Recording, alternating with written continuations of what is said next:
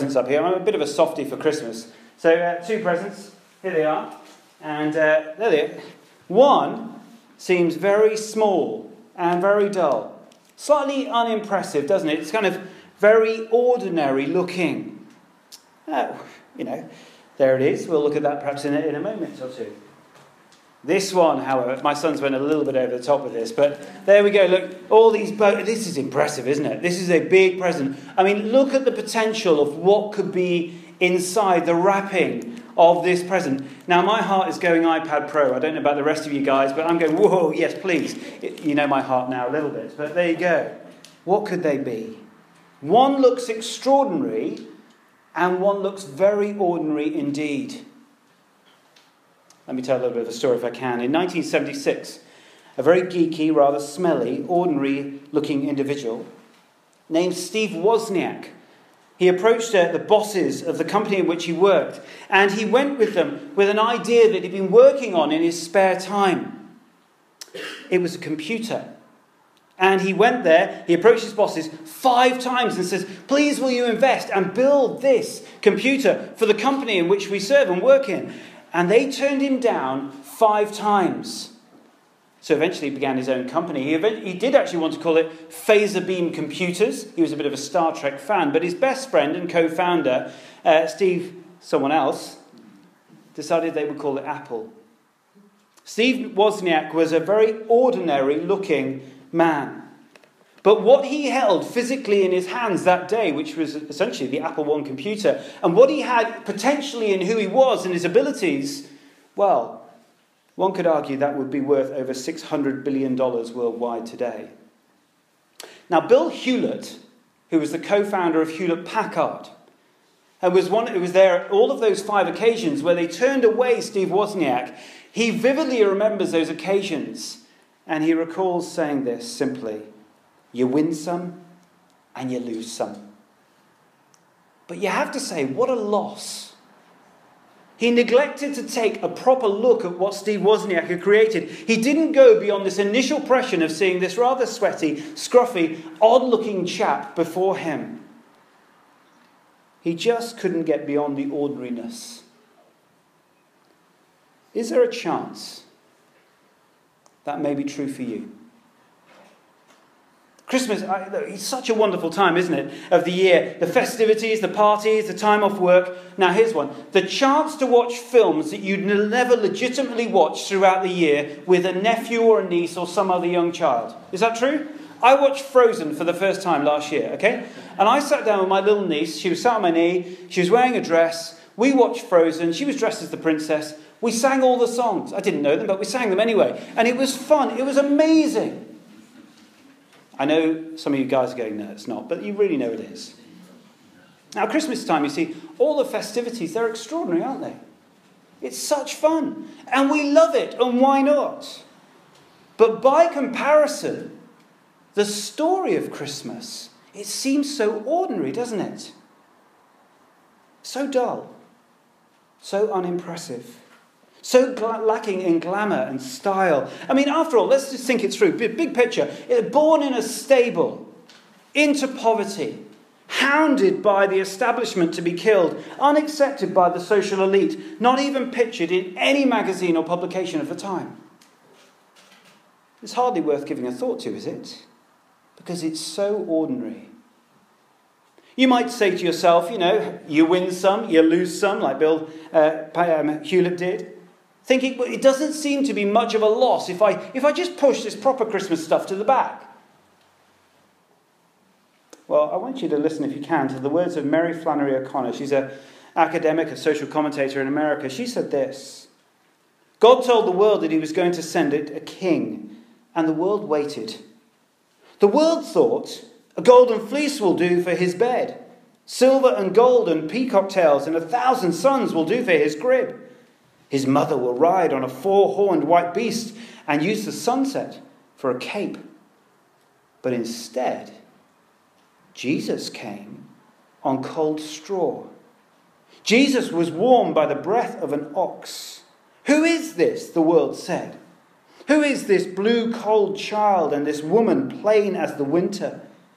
Is this the word of God? this blue, cold child? You see, as far as the world is concerned, and maybe you here tonight, this is not how a king, God, a Messiah, comes. It just is too ordinary. It's just too unimpressive, too easy to dismiss, isn't it? Maybe that is what you think. Well, I'm going to try, if I can, just for a few moments, apparently look at this unimpressive and ordinary figure. But my hope and I guess my prayer is this: that you come and begin to open up to the possibility that you may have been a little bit too hasty in your dismissal of that blue, cold child. Because the ordinary looking may actually turn out to be utterly, utterly extraordinary. We heard a few moments ago from that passage in the Bible. It's a very traditional Christmas carol passage. If you went to the kind of school that I did, it's the kind of reading you had every year. It's an Old Testament passage. That is, it's speaking of God's people before Jesus. It's from a prophet called Isaiah. He wrote this 600 years before Jesus came. God gave words for Isaiah to speak to his people, and this is what we've heard read. It speaks of a child being born, of a son being given. And this is just one, just a little aside, this is just one of more than 100 prophecies that came 600 to 800 years before Jesus came, of a Messiah Christ, of one who would come to save God's people. Details about his birth, the circumstances surrounding his birth, his life, his death, the details of his family, they're all there 600 to 800 years before Jesus came. And do you know what's quite remarkable? Every single one came true. Every one. What are the odds? They're infinitely high. But within our passage today, look down if you want to. At verse 6, there are 4 little couplets of titles given to this baby that's to be born. And that's all I want to really look at and spend a little time on. Because ordinary they are not. Look at the titles given to this baby that's going to be born in the future. He's a wonderful counselor, mighty God, everlasting Father, Prince of Peace. And what Isaiah is foretelling here is that there's going to be a baby born, and it's going to be significant and vast. The packaging, it may not be a golden fleece, gold and silver and peacock tails, but the blue cold child with a mother as plain as winter will have power and such significance that will outlive and outshine all by comparison. Now let's have a look at those titles. Look what it says. It says it's going to be mighty God. Really? He's not saying he's going to be like God. He's saying he is going to be God in human flesh. God, in his infinite love, is going to come and condescend himself and say, I'm going to love you, and I'm going to come be with you. I'm going to dwell with you. And therefore, this prophecy is saying that there's going to be someone who comes, who's going to be unstoppable. There's going to be this infinite force, unsurpassed, unable to be controlled by us. He's going to be king. He's going to be a mighty God. Look at the second one. It's going to be wonderful counselor. Literally, that means he's going to be a supernatural teacher. The one who will point out the truth about me and about you and about the world in which we live. Look at thirdly, it says it's going to be an everlasting Father. That is, like a father who cares infinitely for his children. He knows us perfectly. There is perfect empathy for those he cares for. He's an everlasting Father. Lastly, he's a Prince of Peace. He will never actually come and say, I will bring peace on earth between you and the rest of humanity. In fact, Jesus comes and he says there's going to be ever-increasing bloodshed and wars until I finally one day come. It's funny that, isn't it? We live in a so-called, we like to think of ourselves as enlightened. Did you know that last century more people died than in all the centuries previous, put together within history? Is that enlightened? Really? We've just become more proficient and efficient at killing each other. Our hearts haven't changed. This baby foretold, you see, is the Prince of Peace because he'll bring the peace that really matters. That is peace between us and God. This baby is foretold, and he will be mighty God, wonderful counselor, everlasting Father, Prince of Peace. But the elephant in the room, the question, I guess, in many of our hearts is this: was he? Really? I mean, this is just a prophecy 600 years before. Really, come on, was he?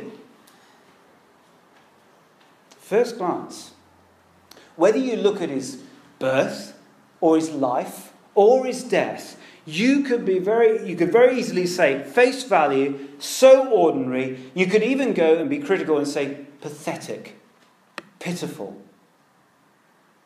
After all, born in poverty, lived in poverty, never owned a home, died a humiliating death, buried in a borrowed grave, it is utterly pathetic. Mighty, wonderful, everlasting, Prince. You can't use those titles to Jesus face value, can you? So what are we going to do? My first thing is this: just please don't flippantly dismiss at this point. Think about the magnitude of what Jesus is claiming here. Jesus is saying, mighty God, wonderful counselor, Prince of Peace, everlasting Father. So don't flippantly dismiss. The claim is massive, isn't it? Let me illustrate that if I can. Imagine, let's say you receive tomorrow morning a letter. It's from a very reputable law firm in the centre of London. And they say, you have a long-lost relative, and they've died, and they've left you their estate, £10 billion. Okay? And you know it's not a scam, it's from a reputable firm, and there you are. All you need to do is they say, you need to be in your house between 2 and 4 o'clock on Saturday afternoon. A guy's going to come, give you the cheque. It's going to be delivered in the Ferrari, and that is going to be yours as well. What do? Would you purposely go out between 2 and 4 o'clock on Saturday afternoon? No. Wouldn't you at least be slightly intrigued? Oh, you might think, it could be a scam, I'm not sure. I'll lock the doors, I'll close the window, I'll peer out behind the curtains and just check, listening out for the roar of the V12 Ferrari coming down the road. Would you do that? Of course you would. Because of the magnitude of the claim. You're not going to miss the opportunity of missing out on £10 billion, are you? If it was 10 quid, you'd be thinking, go out with my mates, or 10 quid. 10 billion and a Ferrari. That's what I'm thinking of. Okay? You'd stay, wouldn't you? It's too big to miss out on. Well, if Jesus is who the Bible claims he is, please don't flippantly miss him and dismiss him. Don't go out. Stay in. Peer out behind the curtain if you need to. Look at the evidence. And then intellectually deal with it and dismiss it properly. Or take hold of it. Don't believe anyone else and what they think. Or what, your gran said to you one day, oh, don't believe that Jesus stuff. Yeah, no, don't waste your time on that. Do you really? Is that the way you work? Is that really rational? Have a look at the magnitude of this. If you haven't quite got it, let me show you a bit if I can. If it's claimed that this ordinary baby will be mighty God, was he? Well, I want you just read. Have a look at the historically verified documentation that you can read of Jesus' life. Find out. Take one of the Gospels. We've got loads there for you to take on your way out. Have a read over Christmas. Come back and just say, this is utter rubbish. Or just come back and say, I want to know more. But find out. He did stuff that only God could do. He even conquered death himself. Miracles all over the place. And I know what you're thinking. You're kind of going, oh, it's just legend, isn't it? It's legend. Well, one, it's not written as legend, so know your literature. Secondly, can I very gently ask you, where are the contra-histories? Where are they? That is, where are the historical documents saying that Jesus didn't do those things? Where are they? Because in history, these kind of things happen. Someone claims something and everyone sort of wrote down and said, this is a hoax. This is a conspiracy. They wrote those things down. Where are they about Jesus? They just don't exist. Even Jesus' opponents, those who hated him, the Greeks, the Romans, the Jews, those who eventually killed him, they couldn't deny he did things that only a mighty God could do. It is claimed that this ordinary baby would be a wonderful counselor, a supernatural teacher. Was he? Well, age 12, you can read in Luke's Gospel that he was teaching in the synagogues, and people were utterly amazed. He spoke the truth about humanity and of God. And again, when you look through the historical accounts, it just says they were amazed. He was a supernatural teacher. But being a wonderful counselor is not the same as the caricature good bloke he is understood by many to be, or just a good teacher. That's what people say, don't they? Maybe you think that. Do you think a good bloke or a good teacher says, give up everything and follow me? Do you think a good bloke or a good teacher says, I want you to love me more than you love anything else in this world, whether it's your wife, your husband, your girlfriend, your boyfriend, your mum, your dad, your siblings, whatever it may be. Love me more than anyone else. Is that what a good teacher teaches? Do you think a good teacher or a good bloke says that one day the whole universe will bow down and worship him? He's either a mad, power-hungry, crazed weirdo, or he truly is who he says he is. God in human flesh, the wonderful counselor. Thirdly, it's claimed that this ordinary baby will be everlasting Father. That is the perfectly caring, all-knowing one. Question again, in your heart and mind, was he? Well, no one argues that he is the most influential man in all history. How did he use that influence and power? To love and to serve and to save. When he was hung on a cross, being tortured in utter pain, what did the Roman soldier who had driven the nails through his wrists and his ankles say of him? He saw him in utter pain, and yet what was Jesus doing? He was loving those around him. He even prayed for those around him, those who were persecuting him. And what did that Roman centurion say? He said, surely that man's the Son of God. That is, he saw that everlasting fatherness in him. And he came to the only conclusion he could. That he was the perfectly caring one, the everlasting Father. Lastly, it's claimed that this ordinary baby will be the Prince of Peace. In living the life that we cannot live, that is, he lived perfectly, couldn't pin anything on Jesus. In dying a death on a cross, that is, he died taking the justice that my rebellion against God deserves. Yeah, it's cool indifference, isn't it, from me? That's what middle-class people do, isn't it? It's not hostile rebellion. It's just cool indifference. Jesus takes that all on himself on the cross. All that justice I deserve. All that ignoring of God. And then in defeating death, evidenced by thousands, by the way, in offering his life, death and resurrection in exchange for ours, through faith, by trusting all of that, he is the Prince of Peace. You can trust him, believe him, put your faith in his death, his life and his resurrection, and you will know peace with God forever.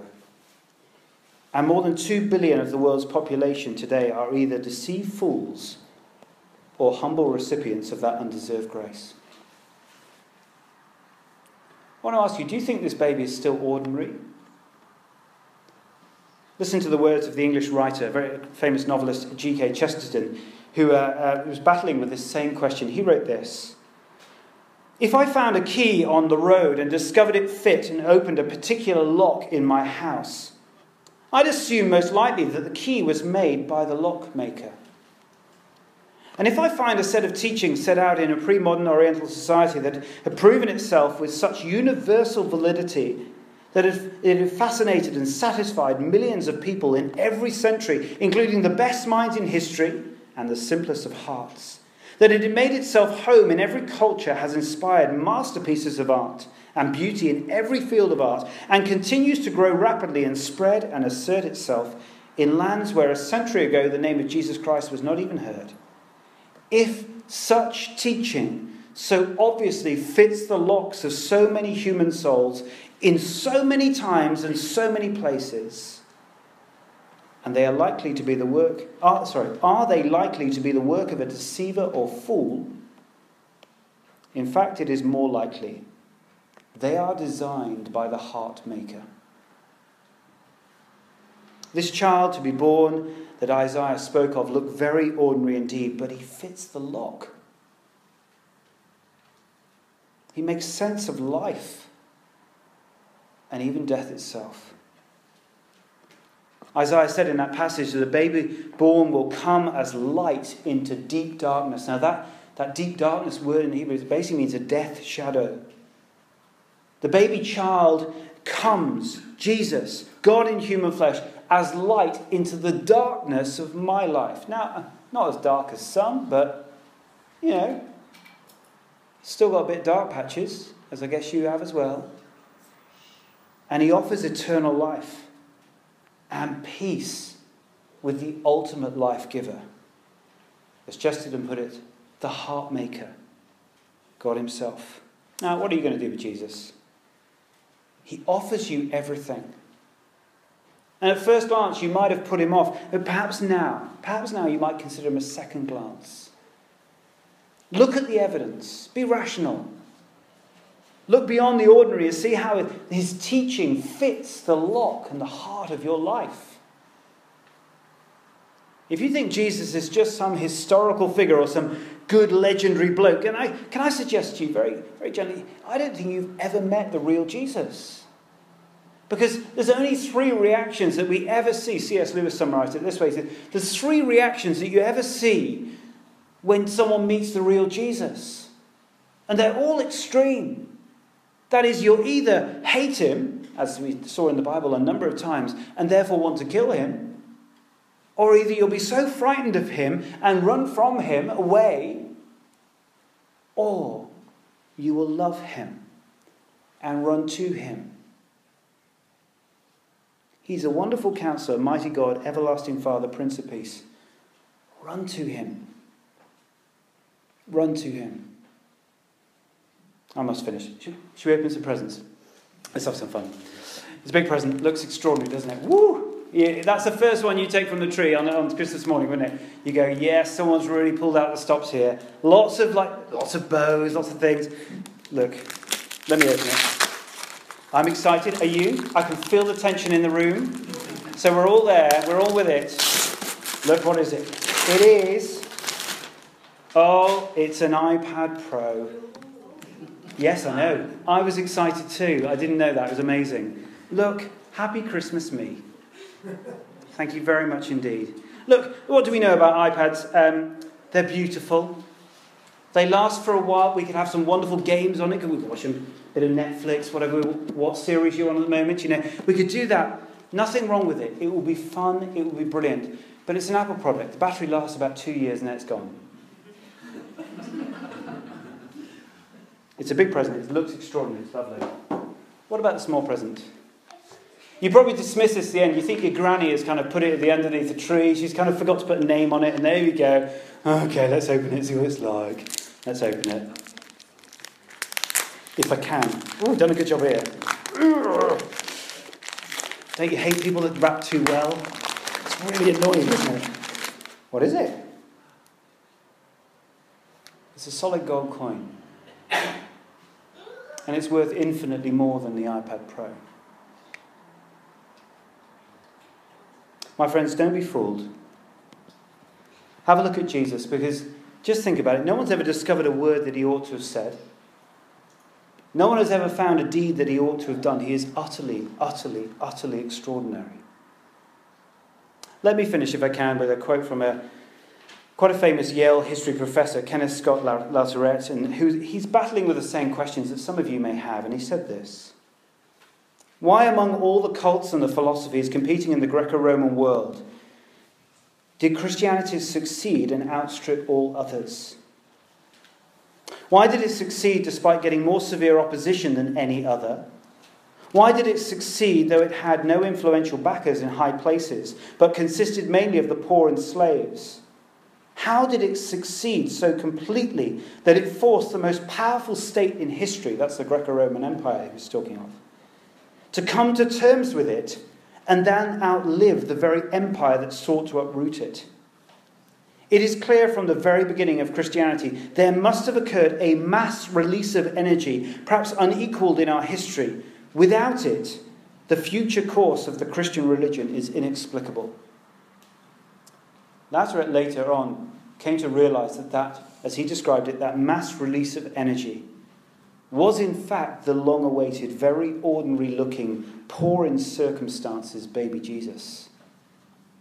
Because he's the wonderful Counselor, mighty God, everlasting Father, Prince of Peace. Oh yeah, Jesus is born in ordinariness. But he offers each of you tonight an undeserved gift of grace. He offers the absolutely extraordinary. And therefore, I guess, my only encouragement to finish is this. Run to him. Let me pray. Heavenly Father, we're going to have a wonderful time this Christmas, I guess many of us. But I pray amongst all of the extraordinary looking stuff that we will love and enjoy, and rightly so, we will look to the ordinary at first glance, Jesus.